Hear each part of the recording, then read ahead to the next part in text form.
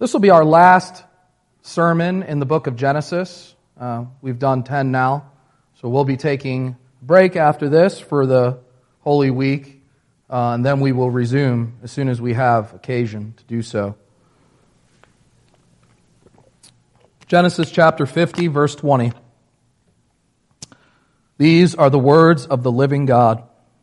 And as for you, you meant evil against me, but God meant it for good, to bring about the salvation, to bring it about that many people should be kept alive as they are today. Let's pray together.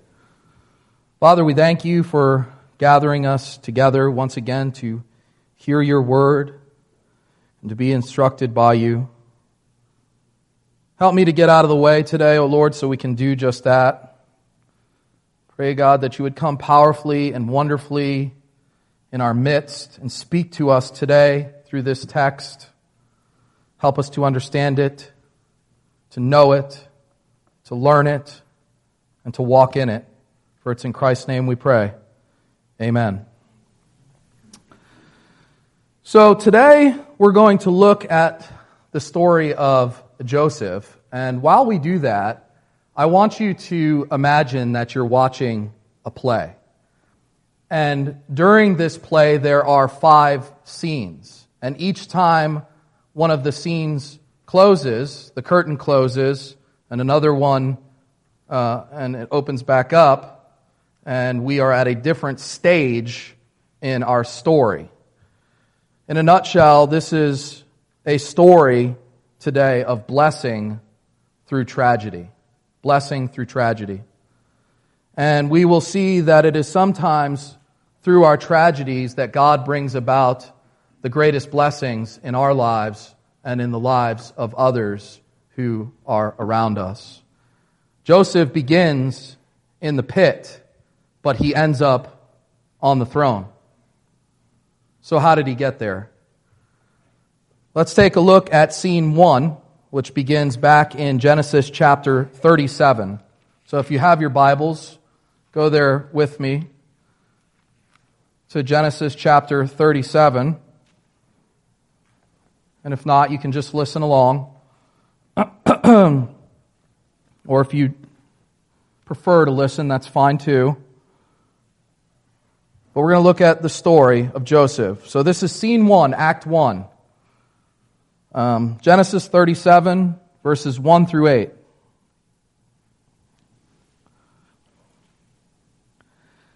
Jacob lived in the land of his father's sojournings in the land of Canaan. These are the generations of Jacob. Joseph, being 17 years old, was pasturing the flock with his brothers. He was a boy with the sons of Bilhah and Zilpah, his father's wives. And Joseph brought a bad report of them to their father. Now Israel loved Joseph more than any other of his sons, because he was the son of his old age. And he made for him a robe of many colors. But when his brothers saw that their father loved him more than all his brothers, they hated him and could not speak peacefully to him. Now Joseph had a dream, and when he told it to the brothers, they hated him even more. He said to them, "Hear this dream that I have dreamed. Behold, we were binding sheaves in the field, and behold, my sheaf arose and stood upright, and behold, your sheaves gathered around it and bowed down to my sheaf." His brothers said to him, "Are you indeed to reign over us?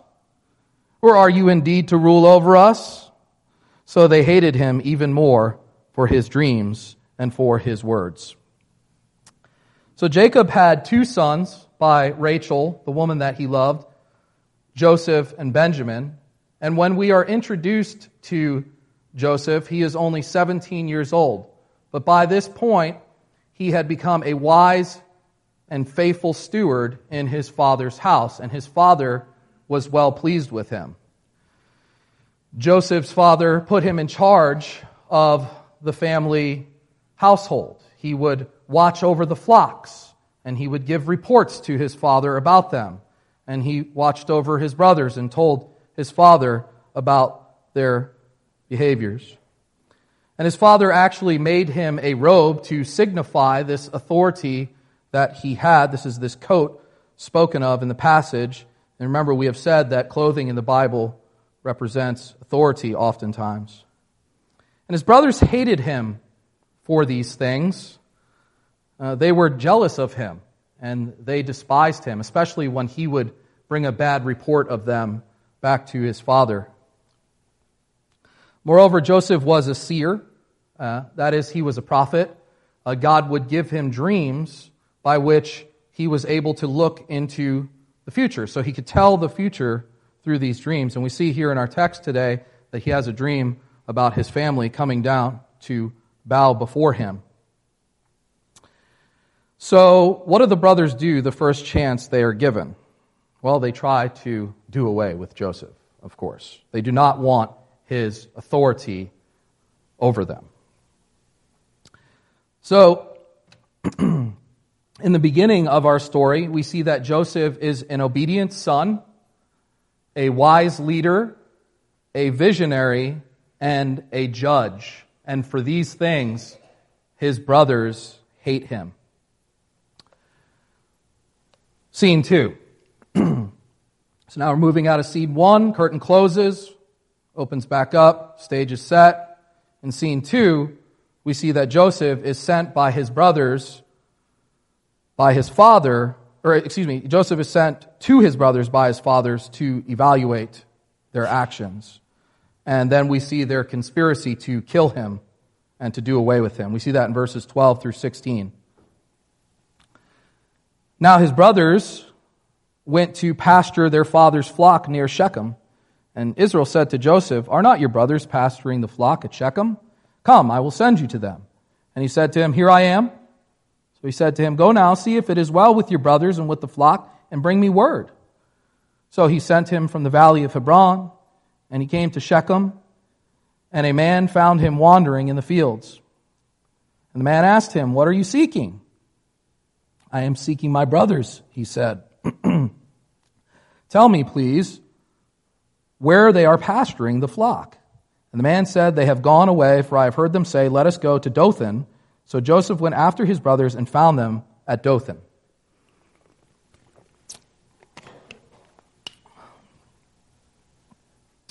When Joseph's brothers see him coming from afar, they determine that they are going to kill him right away.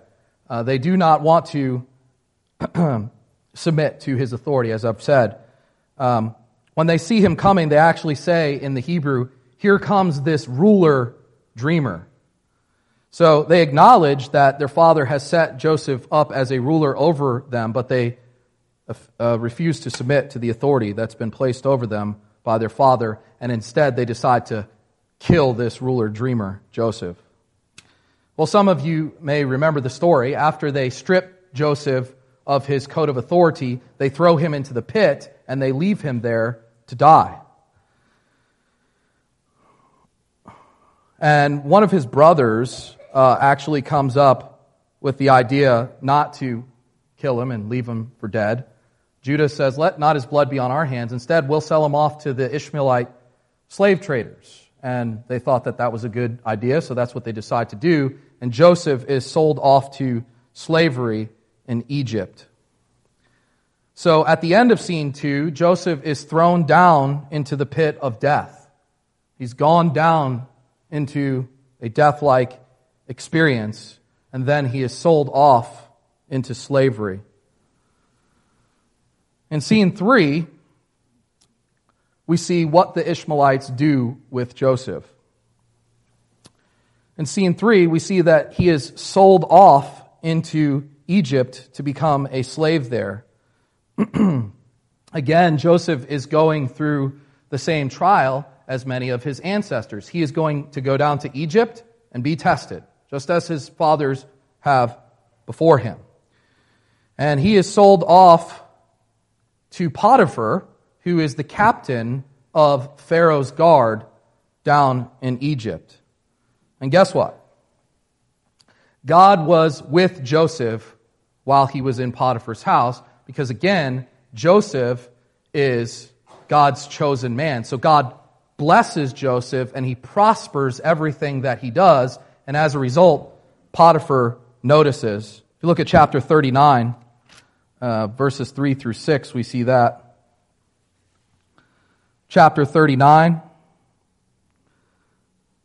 verse 3, his master saw that the Lord was with him and that the Lord caused all that he did to succeed in his hands. So Joseph found favor in his sight and attended him, and he made him overseer of his house and put him in charge of all that he had. From the time that he made him overseer in his house and over all that he had, the Lord blessed the Egyptian's house for Joseph's sake. The blessing of the Lord was on all that he had, in house and field. So he left all that he had in Joseph's charge, and because of him, he had no concern about anything but the food that he ate. So what happened here? Well, this is the old promise that was made to Abraham, that those who bless you, I will bless, and those who curse you, I will curse. Joseph was obedient and submissive to his master that the Lord had placed over him. He was not bitter about his bondage or his servitude, but he was obedient, just as he had always been. And therefore the Lord prospered him and gave him dominion. We have said that the only way to exercise dominion in this world is to submit to the authorities that God has placed over us, and Joseph understands that. So he's submissive and obedient, even in his master's house, and as a result, he prospers. He's made the right-hand man of Potiphar in his house. Get this. He has rule over this man's house while he is a slave. He's a slave in this man's house, okay? But he has rule over his house.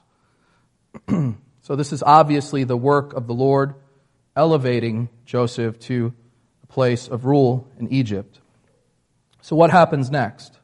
Well, some of you remember the story. Potiphar's wife tries to take advantage of Joseph and get her to lay with him. But Joseph, being an upright and holy man, refuses to do so. He will not lie with this seductive, adulterous, harlotress, and he will not dishonor his master by taking his wife. If you look at verse 11, you see that, chapter 39. But one day when he went into the house to do his work, and none of the men of the house was there in the house, she caught him by his garment, saying, "Lie with me." But he left his garment in her hand, fled, and got out of the house. And as soon as she saw that he had left his garment in her hand and had fled out of the house, she called to the men of her household and said to them, "See, he has brought among us a Hebrew to laugh at us. He came into me to lie with me, and I cried out with a loud voice. And as soon as he heard that I lifted up my voice and cried out, he left his garment beside me and fled and got out of the house." Then she laid up his garment by her until his master came home. And she told him the same story, saying, "The Hebrew servant, whom you have brought among us, came in to me to laugh at me, but as soon as I lifted up my voice and cried, he left his garment beside me and fled out of the house." So the word garment here is mentioned 6 times in the Hebrew, and this is what they would do in the ancient culture to emphasize something. Today we put things in quotations, we make it bold, we underline it, we put it in parentheses, whatever. In the Hebrew, they would repeat it. So the text is emphasizing the fact that this woman is trying to strip the authority that Joseph was given away from him. Now, because of what has happened here, the master has to throw Joseph into prison. But I don't think that the master believed his wife. Because Joseph should have received a much more severe punishment for what he was accused of here. He could have even been put to death, but he is only thrown into prison, and it's not a dungeon at all. It's actually the prison where the king keeps his servants, which we'll see in the next text. The king throws his cupbearer, in the next scene, the king throws his cupbearer and his chief baker down there. But nevertheless, I think we must keep in focus the fact that God is protecting Joseph in all of this and preserving him. And guess what? While Joseph is in prison, God shows him favor once again in the sight of the keeper. And Joseph becomes the ruler, even in the prison. Look at verses 21 through 23.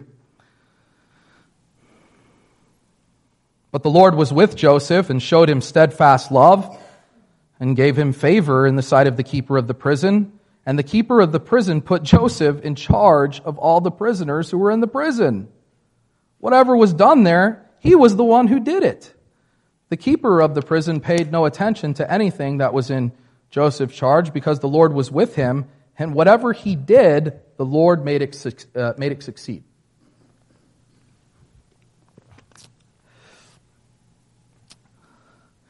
Even when he is thrown back into prison and this small glimmer of light that he began to see is snuffed out, Joseph continues on. Because Joseph understands how God works in the world, and therefore he presses on, submitting to the rulers that God has placed over him, knowing that he will once again see the light of victory. And boy, does he. Even when he is in prison, God makes him the man in charge, even in prison. So at the end of scene 3, we see that Joseph's faithful, obedient submission to the authority that has been placed over him caused him to make progress in the world and to exercise dominion and authority in every place that he goes. Moving from scene 3, the curtain closes, it opens back up. Here we have another scene, scene 4. In scene 4, Joseph is elevated to the place of judge and king. Apparently, Pharaoh had gotten sick of the old guard. He got tired of the old administration, and he decides to throw his chief baker and cupbearer down into prison with Joseph. And you must understand that these are highly trusted men in Egypt, because if you wanted to kill the king, all you had to do was poison his food. So these men hold high places of authority in Egypt. It's possible that the chief baker was even in charge of all the land and what happened with the crops and so forth. And the cup in Egypt is connected with divination and the wise men who would counsel the king. So the cupbearer was quite possibly the king's counselor.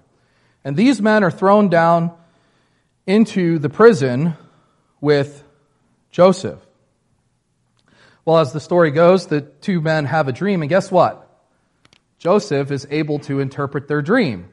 Remember, Joseph is a prophet, and God speaks to him in dreams. And so they tell him their dreams, and he basically says that the cupbearer is going to be elevated back to his place of authority in a couple of days, and that the baker is going to be put to death. And he tells the cupbearer to remember me when Pharaoh restores you to your place of authority, and ask him to get me out of prison. And of course, just as Joseph said it would, it comes to pass, and the cupbearer is elevated back to his position, but he forgets about Joseph. But that is until Pharaoh has a dream, and nobody in all of the land can interpret it. And then the cupbearer remembers Joseph. There's a guy down in prison who can interpret dreams. And so Joseph is called up out of prison to interpret Pharaoh's dream. And he basically tells him that his dream means that there is a coming famine in the not too distant future. It's going to last for 7 years. So for the next 7 years, you need to store up grain in Egypt so that you can survive when this famine comes on the land. And guess what? The interpretation pleases Pharaoh, and he exalts Joseph in his house. Look at verses 37 through 44, chapter 41. Chapter 41, starting in verse 37. The proposal pleased Pharaoh and all his servants, and Pharaoh said to his servants, "Can we find a man like this in whom is the Spirit of God?" Then Pharaoh said to Joseph, "Since God has shown you all this, there is none so discerning and wise as you are. You shall be over my house, and all my people shall order themselves as you command. Only as regards the throne will I be greater than you." And Pharaoh said to Joseph, "See, I have set you over all the land of Egypt." Then Pharaoh took his signet ring from his right hand and put it on Joseph's hand and clothed him in his garments of fine linen and put a gold chain about his neck. And he made him ride in his second chariot, and they called out before him, "Bow the knee." Thus he set him over all the land of Egypt.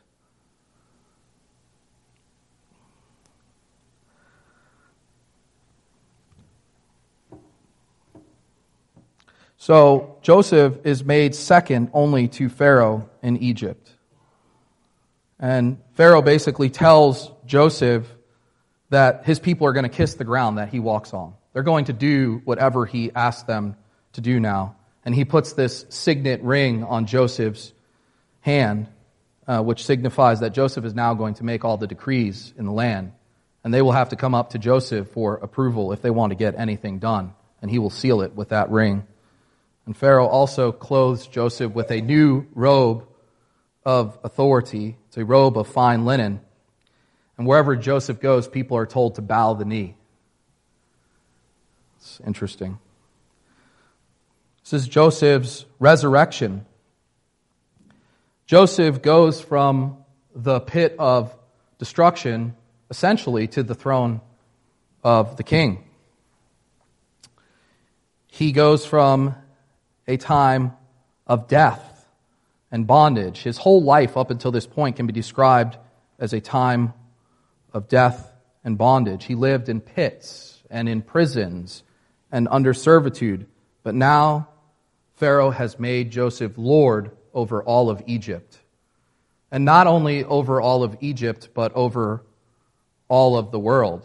Because remember, there's a famine that was going to come. So now all the world is going to have to come up to Joseph in order to be fed. Genesis 41:57 reads, you don't have to go there. 41:57 says, "Moreover, all the earth came to Egypt to Joseph to buy grain, because the famine was severe over all the earth." Joseph has experienced death and resurrection. He has experienced a death and a resurrection, and now he has been made Lord of all the earth. Does that story sound familiar to you? But wait, there's more. Not done with Joseph yet. At the end of scene 4, Joseph has been made king and ruler, and God has trained him for this position through his life of suffering and servitude. Because of Joseph's faithfulness and obedience, no matter what, he has been exalted here to this high place. Here God begins fulfilling the prophecy that he gave to Abraham back in the beginning, which said that he would be a father of many nations. There's another passage that says Joseph was like a father to Pharaoh. So God is beginning to fulfill that promise that he made to Abraham here through Joseph when he sets him over all of Egypt. Let's not forget about Joseph's brothers who had sold him into slavery. Right? They're all still down there or up there in Canaan starving. So guess what? They're now going to have to come down to Egypt and beg who for some food? Joseph. God does not raise his people to positions of power and authority just so that they can have power and authority, but rather he puts them there that they might be a blessing to his people and to the world. And that is what we see in scene 5. They come down just as they were compelled. They had no other choice. They come with their father and all of the brothers, and Joseph is able to provide food for his brothers so that they can be preserved and kept alive, and the covenant people of God can continue on the earth, and God can continue to bless the earth through them. When they come down, Joseph and Pharaoh give his family the best land in all of Egypt to dwell in. Goshen. It's pasture land, it's green lands. They get to go up there and live. And they're sustained by the food that Joseph has stored up. And after Joseph's father, Jacob, has died, the brothers are worried that he is going to come back and exact some vengeance upon them. A little payback for all of the years in the pit and in the prison. And that's where we find the text that we began with today. So if you turn back to Genesis chapter 50, we'll finish up. And we'll read verses 15 through 21 this time.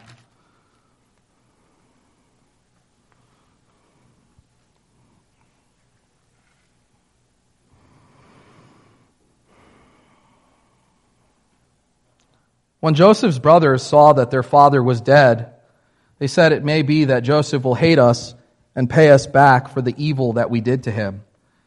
So they sent a message to Joseph saying, "Your father gave this command before he died. Say to Joseph, please forgive the transgression of your brothers and their sin because they did evil to you.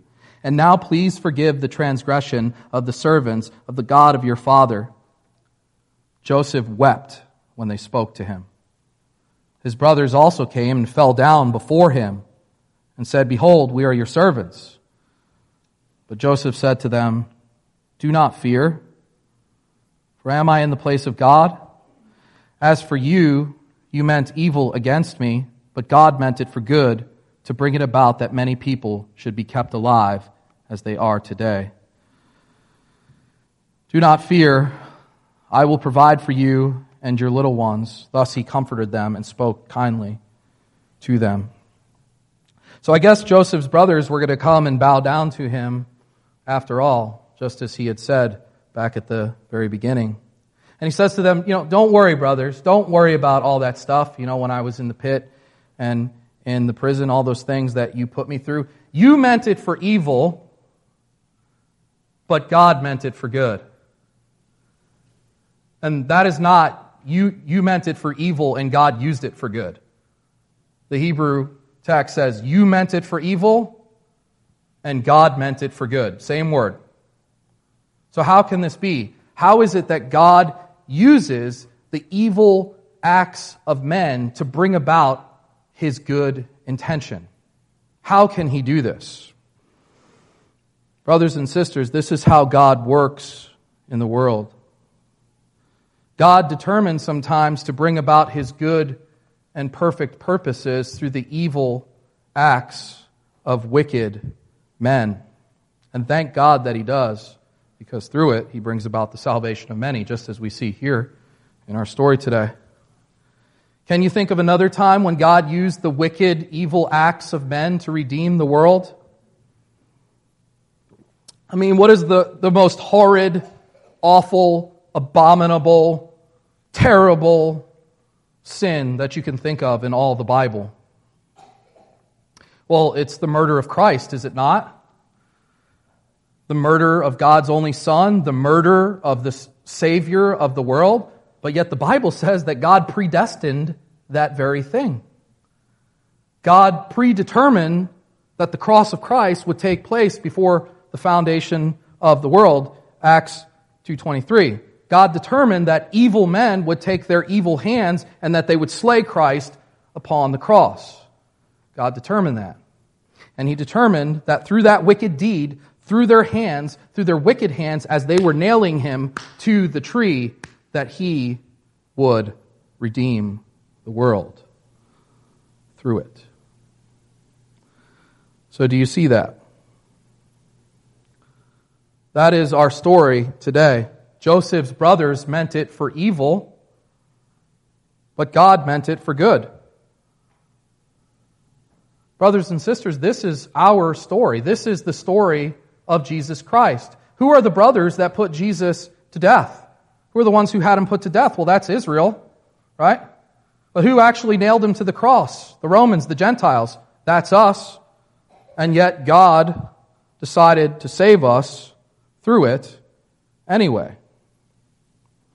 And after Jesus has experienced his resurrection and exaltation, what happens? All the world begins coming to him. And then Israel becomes jealous and they come up to him as well. It's the same story all over again. Jesus is another Joseph, a greater Joseph. Because of his faithfulness and obedience, because of his willingness to submit to his Father's will and to place himself under authority in order to carry out his purpose. And because he was faithful to the death, even the most wretched death, the death of a cross, God has highly exalted him and given Jesus the name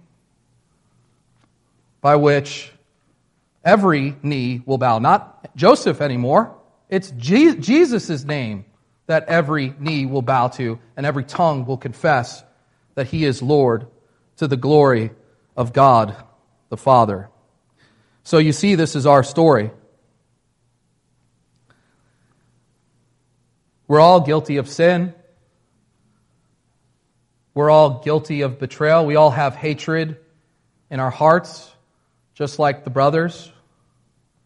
And it was our sin that put Jesus Christ on the cross of Calvary, was it not? But yet God decided to save us anyway. But once we're saved, we become like Joseph. Kind of gets flipped. We're the ones that God has redeemed from the pit, aren't we? We are the ones who have been resurrected and saved from certain death. We are the ones who, through Christ, now are able to overcome the world. We have overcome the world in Him, and we do. And brothers and sisters, God does not save us and grant us victory in the world just so that we can have it, but rather He saves us and He grants us victory in the world so that we can become a blessing to others. We are to be like Joseph, storing up food so that in times of famine we can redeem the world. But how do we do this? How do we get here to this place? Friends, God has given us a work to do in the world. There are certain spheres of influence that each one of us have and work and move and exercise authority. And the way we do that, again, is by submitting to authority. And for those of us who are younger, kids and teenagers, you have parents that God has set over you, and you're to obey them. And they're going to train you, and they're going to teach you about God and what His will is for your life in every area. And you're going to have teachers that are going to teach you things that are most basic so that when you go out there into the world, you know how to handle things, and you're going to have to submit to those teachers, and later on you're going to get jobs, and you're going to have bosses that you have to submit to, and then when you get in that place, you can begin to exercise some of your Christian influence there. But now God is training you, and He's preparing you now, even during this time, for all of that. And I'll tell you right now, sometimes it's going to be hard. Sometimes you'll have bosses that want to take advantage of you, and you'll have jobs that don't work out, and relationships that are no good for you, that are unhealthy for you. But you have to keep learning and working and submitting to the Lord, and eventually He'll grant you victory and wisdom and more responsibility in the world so that you can become a blessing to your family, to your job, to your friends, and to your communities.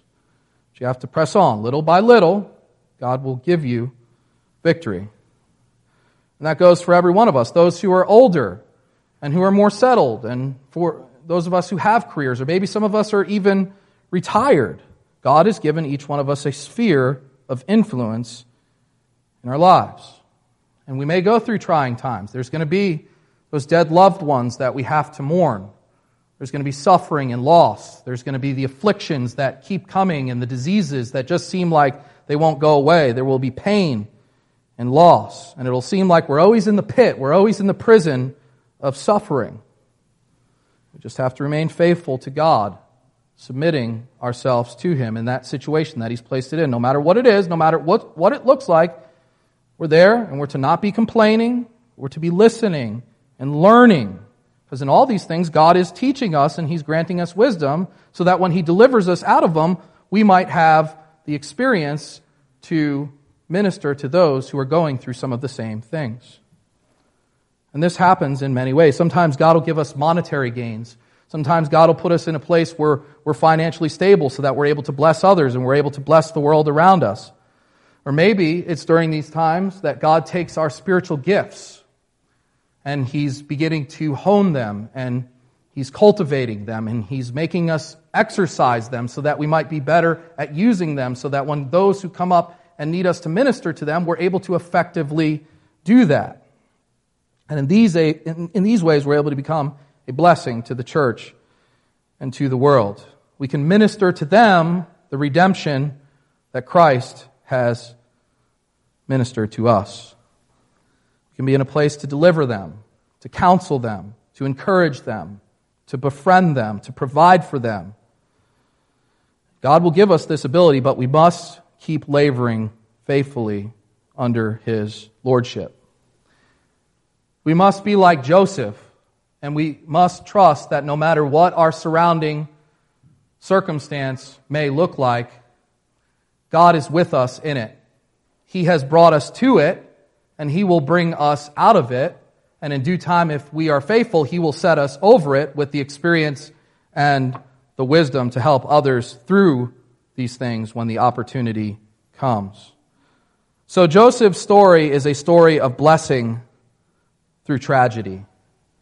It is the story of Christ saving the world through His suffering. It's our story. So let us embrace it, for it is the narrative of our lives.